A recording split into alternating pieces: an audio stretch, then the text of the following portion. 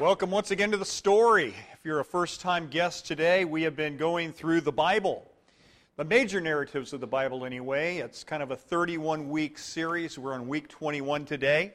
We're looking at the story of Nehemiah, one of the last books of the Old Testament. The Old Testament's winding down. You know we're going to be in the New Testament next Sunday.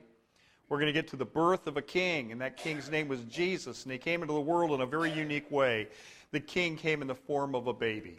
But today, the story of rebuilding the wall. Nehemiah answers the question, what kind of business is God in? God's not only in the business of building, He's in the business of rebuilding. Amen?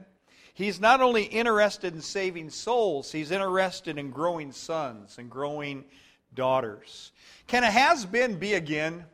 Can a once strong Christian that had a vibrant Christian walk with God, maybe even a vibrant Christian ministry, whose lamp has gone out, whose candle has gone cold, can it be revived? Nehemiah says, yes. And that's really the story of Jerusalem. Jerusalem once had a wall. What do walls do? Walls protect. It protected the city. It protected the people. It protected the temple. It protected their homes. But no wall anymore. Even today, we need walls. America has walls. They're not the typical walls that you might think of. But if you look way up there into outer space, you'll see something called satellites that are looking, these all-seeing eyes in the sky. They're sort of our walls. They're sort of our protection. We've got recon flights, and we've got something called radar, and we've got aircraft carriers around our nation protecting us. Those are our walls. Even you in your homes, many of you have walls around your homes. You have alarms. You have locks on your doors. When you left this morning, you turned that little knob, didn't you? We have our walls. And Jerusalem once had a wall. 2 Kings 25, verse 10, look at this verse. The whole Babylonian army, under the commander of the imperial guard, broke down the walls around Jerusalem. Now, we read about that a number of weeks ago. Babylon in the year, let's give kind of a timetable here. Let's go to the next slide. Babylon in the year 606, Judah is taken.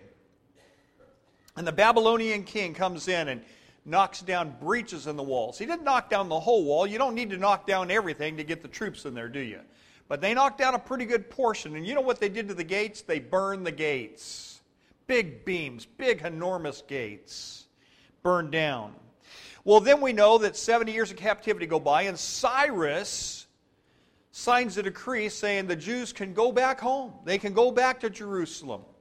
They can go back and they can rebuild their temple, rebuild their homes, and rebuild their wall. Well, the first group came back and they started building their houses, but they didn't build the temple.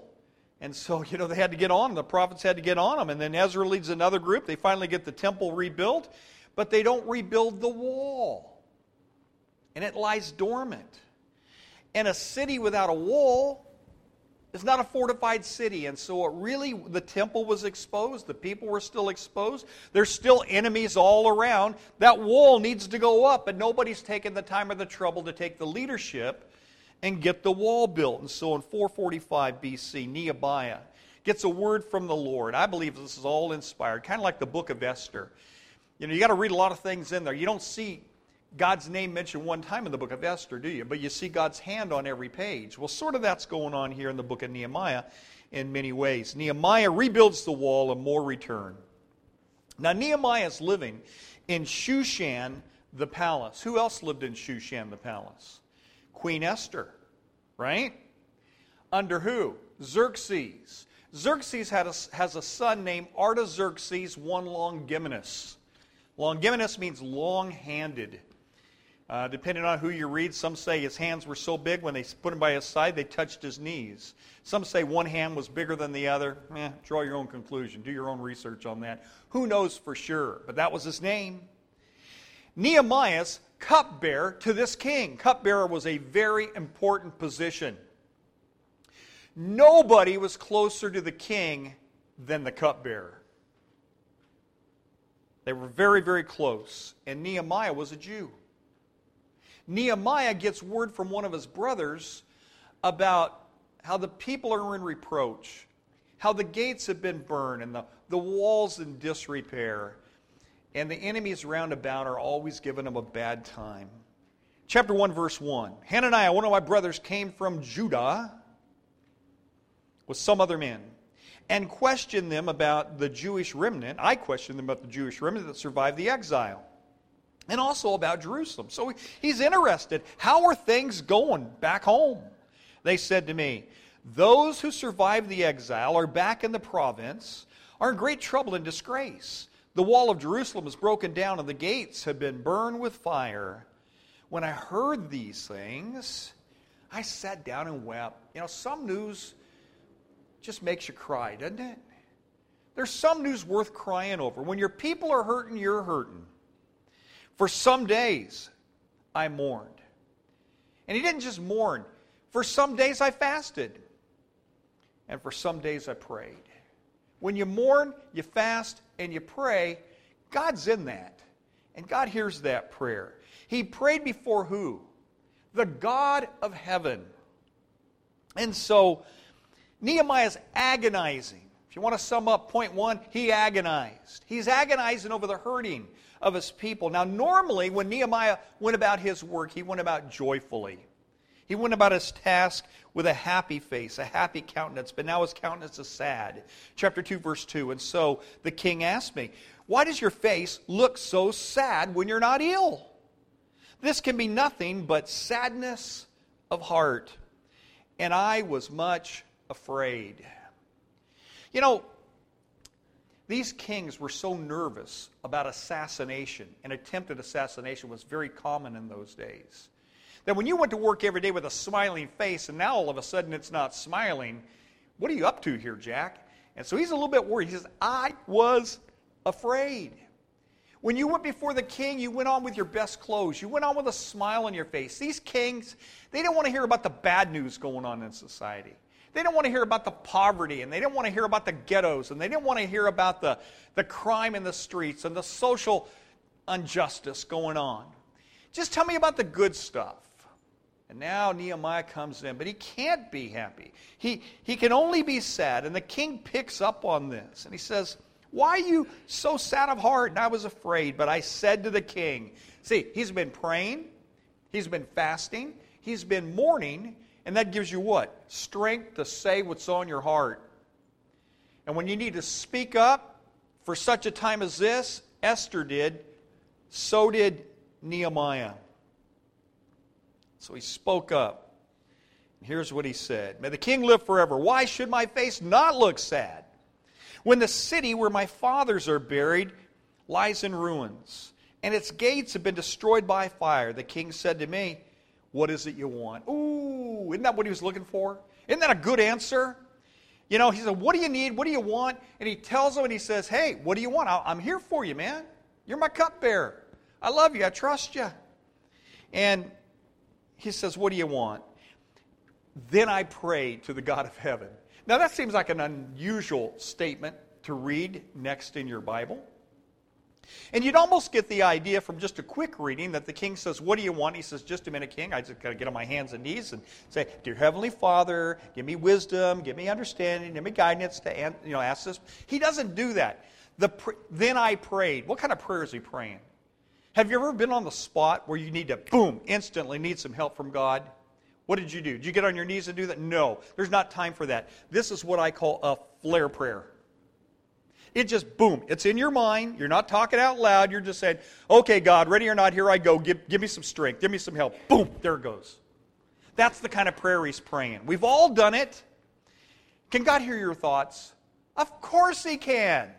And Nehemiah just throws out there, all right, God, if ever there was a time for me to go for it, I'm going for it. Give me the words, give me the strength, give me the power. And you know what he does? He says, he lays out the whole case. He asks for the king's permission to leave the important job of cupbearer. That's going to leave a void in the king's life right out of the gate. One of his most trusted officials is leaving. He's gone for like 12 years. He's the governor of the land. I want to go back and I want to supervise the building of the wall. And king, by the way, I'm going to need some money to do that. And I'm going to need letters to the keeper of the king's forest because gates require big beams and big beams require big trees. And I'm going to need letters to the officials of the keeper of the king's forest. I'm going to need safe passage, so I'm going to need some troops. I'm going to need some horses. I'm going to need some military men to go with me to get me there safely. And, it'd just really be nice if I could have the money to do the job and you fund it. And you know what the king said? Okay. Whoa, what a God we have, huh? What a God we serve. But don't just think this all happened. He agonized. He wept. He mourned. And he prayed before any of this happened. Do you see God at work here in Nehemiah's life? Boy, I sure do. And so the king says, you can go. Here's a map of the route that he took. Most likely. He's over here in Susa. We also know that as Shushan, the palace where Xerxes lived under Esther's time. And heads on up toward Babylon, the Euphrates. They cross the Tigris, Euphrates, and then on down through Damascus, finally ends up Jerusalem. Now, when he got to Jerusalem, he didn't immediately tell everybody what he's doing there. Now, he's coming in with an entourage, right? He's got all the king's horses and all the king's men and all this stuff.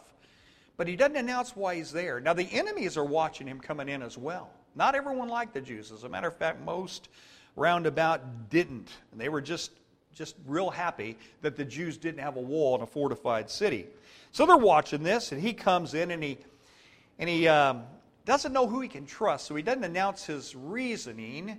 But if you read your story this past week, he did a night tour, kind of the midnight ride. Remember, I don't know if he rode a donkey or a horse, I forget. I know it wasn't a tractor. But as he goes through the midnight ride around the city, I think he finds that the walls are really in much worse shape than they thought they would be. But he does the investigation and the research that's absolutely necessary before any good work begins. That's the kind of guy Nehemiah is. And so he not only agonized, but he analyzed the situation. He was a good supervisor. And then he begins to organize. Chapter 2, verse 17 says, look at this. You see the trouble we're in. He calls a town hall meeting. All right, everybody show up. Everyone wants to know, what's this guy doing here? You see the trouble we are in. Jerusalem lies in ruins, and the gates have been burned with fire. Come, let us, he includes himself, rebuild the wall of Jerusalem, and we will no longer be in disgrace. I also told them about the gracious hand of my God upon me, and what the king had said to me. The people replied. Now watch this. Not a word here that's not important. The people replied. Not Nehemiah. The people replied. Let us rise up and what? Build. So they began the good work. What kind of work was it? A good work. A work of the Lord. Whenever you're working a good work for the Lord. Not a bad work. It's a good work. And God's in it. And God's in it. He didn't need the king's permission. He already had it. He didn't need God's permission. I believe God put it on Nehemiah's heart. They had simply let their enemies threaten them and intimidate them to the point that their faith had not been equal to the task. And they'd let that wall lie in ruins for 140 years until Nehemiah shows up on the scene. And so now Nehemiah's their leader. He's just explained to everybody what's going to take place, and so everything's going to go swimmingly, right? They're not going to have any problems, they're not going to have any worries, and everyone's just going to build the wall, and everything's going to go smooth, correct? Wrong. Not. That's not the way it works. Is that the way it works in the church today? You know, the leaders get up, and they challenge the church to do something great for the Lord, and then everything just goes great? Never! You know, back in the 80s, early 80s, when we decided to build our Family Life Center over there. You know, we did the research, we took how much it's going to cost, we got together with architects, we got together with contractors, we figured out what it was going to take, we did the agonizing over how God has been calling us to do something great in Whittier, we analyzed the costs, we organized, And then we gathered everyone together, and not everyone said, let us rise up and build. Some people said, you build it, we're going to leave. And then we built it, and then they came back. There's going to be some people like that, folks. That, honestly, this happened. And then we had enemies from without and enemies from within. See, Satan never stops working when God's people start working for God. He does his best work then. We had trouble with the city. We had trouble with permits. We had delays with contractors. We had delays with, we had an on-site major crash, if you will. One of the major truss beams that go across the Family Life Center over there, the largest beam fell 30 feet to the ground, bent in half. And they made them, not this side of the Mississippi River, but the other side of the Mississippi River. Had to come from the other side of the country. Took us 3 months to get that beam. And don't you know that Satan laughed and rejoiced? And here we are wanting to work. We want to do a good thing. Well, God, why isn't everything going smooth? Because there's a Satan. And there's enemies from without that don't want us to do a good work for God. Well, what was true then is true today. And so we just need to understand that whenever we start to do something great for God, the enemy is going to show up. And we just need to be aware of that. So I'm telling you right up front, when your elders get up with another great challenge, which we will do, don't think it's all going to go smooth and without problems. Enemies from without. Chapter 2, verse 10. Here comes the terrible three. When Sanballat the Horonite and Tobiah the servant. Ooh, creepy little dude. This is a little guy that runs around Sanballat all the time. And there's just something about the names. And there's a guy down in verse 19, named Geshem the Arabian. And these guys, all of their names sound exactly like what they were. They were a bunch of thugs. They really were. They didn't love God. They didn't love God's people, and they did everything they could to thwart the will of the Lord. And they were always getting in the way. Tobiah, ooh, this is a little creepy guy.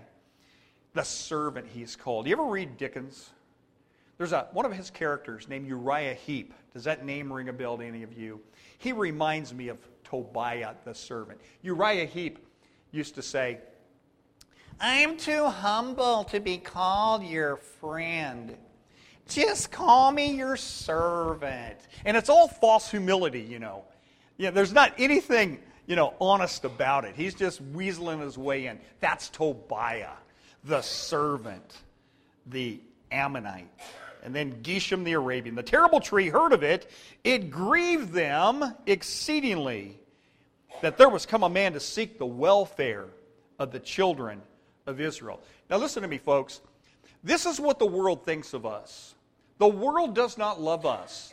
The world does not care about us. The world does not want us to succeed. They didn't want Israel to succeed, and the world will not want us to succeed. Now the world will sell us anything we want to buy. The world, and I'm talking about the world in its ugliest form, right? They'll sell us houses and cars and wristwatches and cameras and belts and anything you want to buy. But at the end of the day, the world was built upon a system that ultimately crucified our master. And Jesus said, well, if the world hated me, don't be surprised if it hates who? You. As a matter of fact, he says, if they hated me, they're going to hate you. That's what the world does. Everything we're for, the world's against. Everything the world's for, we're against. Can I say Supreme Court justice ruling last week? That's just one example of how we're in a warfare. We're in a conflict. Good and evil. The Bible says, woe unto a nation when a nation starts calling something that's bad, good. And when they start calling something that's good, bad. That's a downhill slide for a nation. Well, they hated him, they're going to hate us. And then what's it say they did? They mocked and they ridiculed. snickering, making fun of. You know, one of the things that bombs our kids out when they go away to college is the snickers and the sneers and the laughter and the put-downs, many times by the college professor, unbelieving college professor, him or herself. And if a young college Christian student stands up to take a stand for Christ and maybe says, well, you know, I believe in, that there's a God. I mean, design demands a designer. Look at this world. It's beautifully designed. A creation demands a creator. And rather than answer the argument, oftentimes what you'll get is, you believe in that garbage? And gets everyone laughing at you. And what's that do to our kids? Their faith. It just destroys them. The face gets red. You know, I think I'd rather take someone just bust me right in the jaw rather than make fun of me. I just can't stand that stuff. But if you're strong enough, you know, you can stand up. Most of our kids aren't strong enough. They haven't been equipped. That's why you guys need to get into the truth. What's the deal? The Truth Project, man. If you need some apologetics, you need to get your faith built up. You need to be a part of that class. And some of our kids will say, well, yeah, if you want to laugh at me and joke, yeah, that's fine, but that really doesn't answer the argument. But most of our kids won't do that. No, Tobiah. Tobiah the servant, the little runt, little toad. In chapter 4 and about verse 3, I think you'll read, he mocks. One day the guys are up there building the wall. They're hot, they're sweaty, they're under pressure from the loan sharks. They're under pressure from Nehemiah to keep on working, and they haven't showered, they haven't shaved, they've got families that they miss, and they're working hard, and they're laying brick after brick, and stinking little toad Tobiah comes up and he says, look at that crummy wall. Even if a fox crawled on that wall, it'd fall down. Ooh, you just want to go down there and just go, bam! But you can't do that. You just got to keep on working. You just got to keep on keeping on. The Lord said, be thou faithful unto death. I'll give you a crown of life. You occupy till I come. That just means you stay busy with kingdom business. Don't stop the Lord's work. You just keep doing your work. People aren't the enemy. Satan's the enemy. We need to love sinners. Hate the sin. But remember, the real enemy is the devil. He's the god of this world. There's not only going to be enemies from without. There's going to be enemies from within. Right within the church. Right within your own church. Nehemiah chapter 3 verse 5. See it there? The next section was repaired. So Nehemiah is a supervisor. Oh, let me say this about Nehemiah. He agonized, he analyzed, he organized, and then he supervised. The people said, let us rise up and build, for the people had a mind to work, and then Nehemiah supervised all the building. And he had people, build in the sections of the area in which they lived. Why? Because you're going to build a strong fortress if your house is there, right? You want to protect your wife, you want to protect your kids, you want to protect your family. And the next section was repaired by the men of Tekoa. But their nobles would not put their shoulders to the work under their supervisors.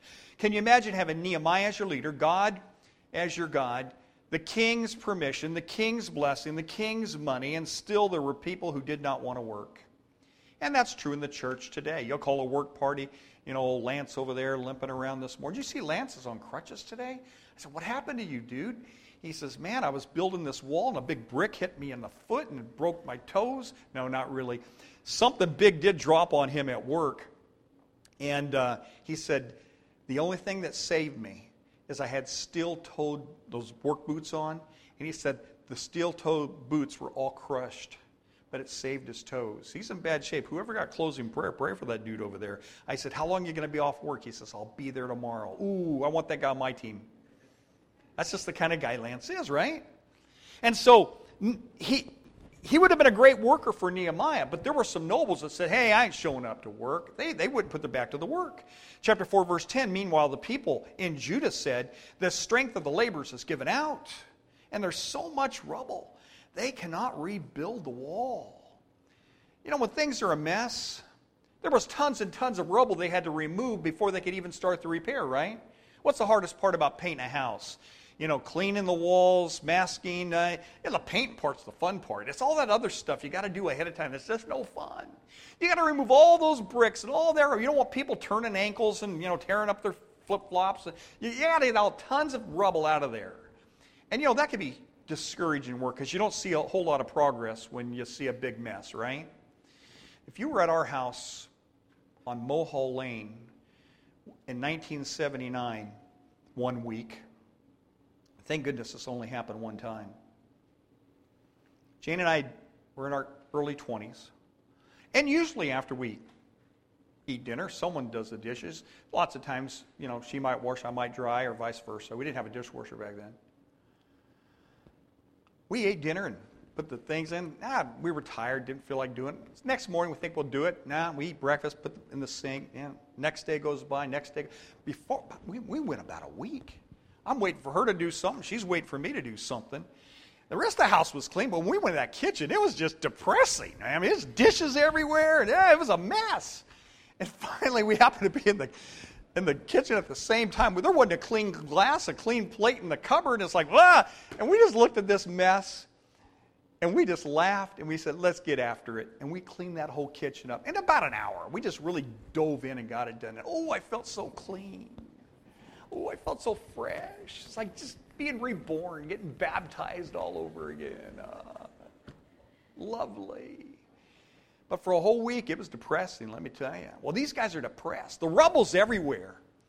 And they can't even begin to build without clearing the rubble. And so you're going to have complainers in the church. You're going to have whiners in the church. People that don't want to work. People that think they're above the work. And then you're going to have a group of people that if they can't get you to stop working, they're going to try to get you to compromise. And that's what finally these three nignogs try to do in chapter 6, verse 1. When word came to Sanballat, Tobiah, Geshem the Arabian, and the rest of our enemies that I had rebuilt the wall. See, while they're mocking, Nehemiah kept on what? Working. And the walls are up, but not the gates. The gates aren't done yet. Your walls are only as strong as your gates. But man, he's making some progress, right? I had built the walls, though up to that time I had not set the doors and the gates. Sanballat, Geshem, sent this message to me. Come, let us meet together in one of the villages on the plain of Ono. And you know what Nehemiah said to go into the plain of Ono, right? He said, oh no. Oh no. Can't go to Ono. Because they were scheming to what? Harm him. And he knew all about that stuff. And he said, forget that junk. I got a good work for the Lord going on here. I can't stop the good work to go talk to you about stopping the good work. Now, I'm looking at a group of people here this morning. I see ministry leaders out here. I see elders out here. There's some deacons there in the back. We got people working in the balcony. Listen, folks, you're going to have pressure.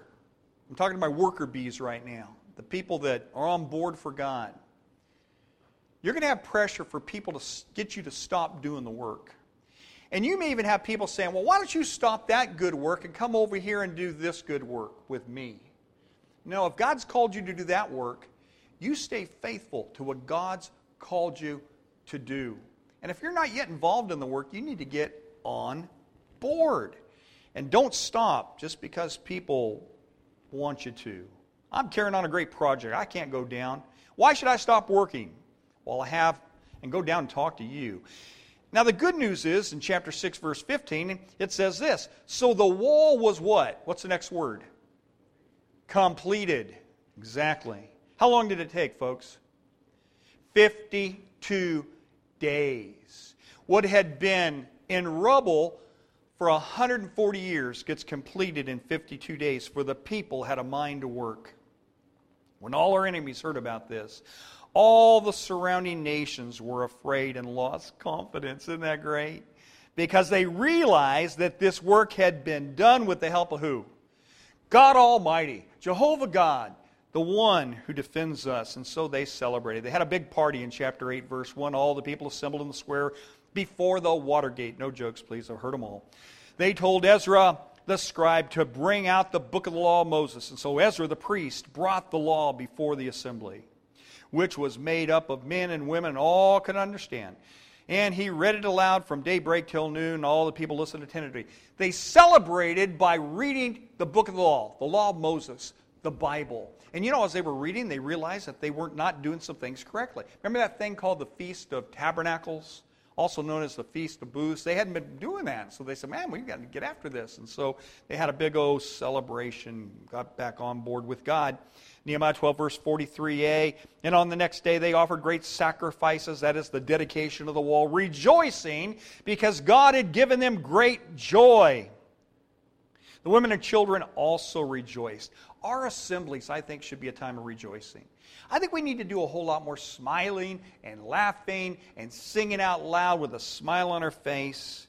You know, we can be happy alone and we can sing alone, but there's something therapeutic about being together and rejoicing to our God together. We never sing as loudly as we do as when we get together with other people who can sing and drown out our own voices. Right? And the Bible never says you got to sing well. As a matter of fact, the Bible says, make a joyful noise unto the Lord. And that's what I try to do every week. It's great to have a great group of Christian worshipers up here helping us do that and connect with God. And so a joyful spirit will have far-reaching effects. Verse 43, the sound of rejoicing in Jerusalem could be heard how far away? Far away, afar, the King James Version says. What reached far away? The song? No. The rejoicing. They couldn't understand the song. They just could hear the shouting and the praising and the rejoicing every now and again. I live from my doorstep in Paramount, where I grew up, to the football stadium at Paramount High School is exactly about 1 mile. And every Friday night when I was growing up, lived in this house my whole life, every Friday night during football season, every now and again, from my house, I would hear this huge uproar. And you know what I would know? That Paramount varsity football team had just scored another touchdown or made a great play. Because you could hear what? The rejoicing. Well, that's what's going on in Jerusalem. And guess all these enemies out here outside the walls, they hear this uproar, praising God, rejoicing. And that's the church. We should be praising our God as we accomplish great things for God. We need to be out there in the communities. Don't come to the next Praise Night barbecue alone. That's a challenge to you. Bring somebody. Tell Letty over here, you know what? I want to buy 2 more tickets. You know, here's an extra $10. I'm bringing my neighbors. I'm bringing, you know, I've been talking to this lady at the checkout counter for the last 20 years of my life. I know her on a first-name basis. Next time I buy groceries there, I'm going to say, hey, our church is having a barbecue. You're going to be my guest. That's my challenge to you this morning, all right? Now, you might think the main character in the book of Nehemiah is Nehemiah. Not so. The main character is G-O-D, God. It's God at work here. God keeping His promise. God bringing His people home in an amazing way. And even Nehemiah recognizes that in chapter 2, verse 8. He's already said, and because the gracious hand of my God was upon me. He saw that. The nations round about him saw that. Now, I say this because right after chapter 12, where they had this great big celebration and the dedication of the wall, you know what follows chapter 12 and the dedication?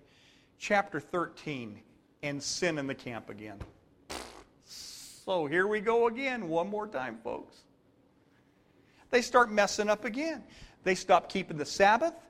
You know, Nehemiah has to close those gates on the Sabbath day. We're not going to do commerce. We're not going to have people coming in and going out. We're going to take a day of rest and we're going to remember our God. They didn't keep that. They started intermarrying people of other religions again. And you go, oh, why is this happening, God? The cycle continues of God people coming to Him and God's people turning away from Him. Here's the point. I said all that to say this. It's only through trusting in Jesus Christ alone that we become righteous with God. Are you beginning to see this? Are you getting this? We are never going to be righteous. They were never righteous. Try as they might, they were not righteous. And as we come to the end of Nehemiah, we're coming to the end of the Old Testament. It's only 2 years removed from the book of Malachi. And then we hit those 400 silent years.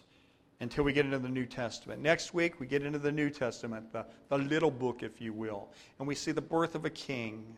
And here's what we'll find. In the Old Testament, God's people sin, and they break their promises. In the Old Testament, we see they fail to live up to their commitments.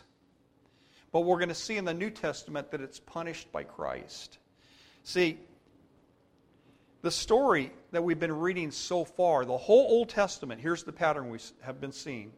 God's people sin, God's people are punished. God's people sin, God's people are punished. God's people sin, God's people are punished. New Testament, God's people sin, God punishes His Son. You see where we're going? You see all this?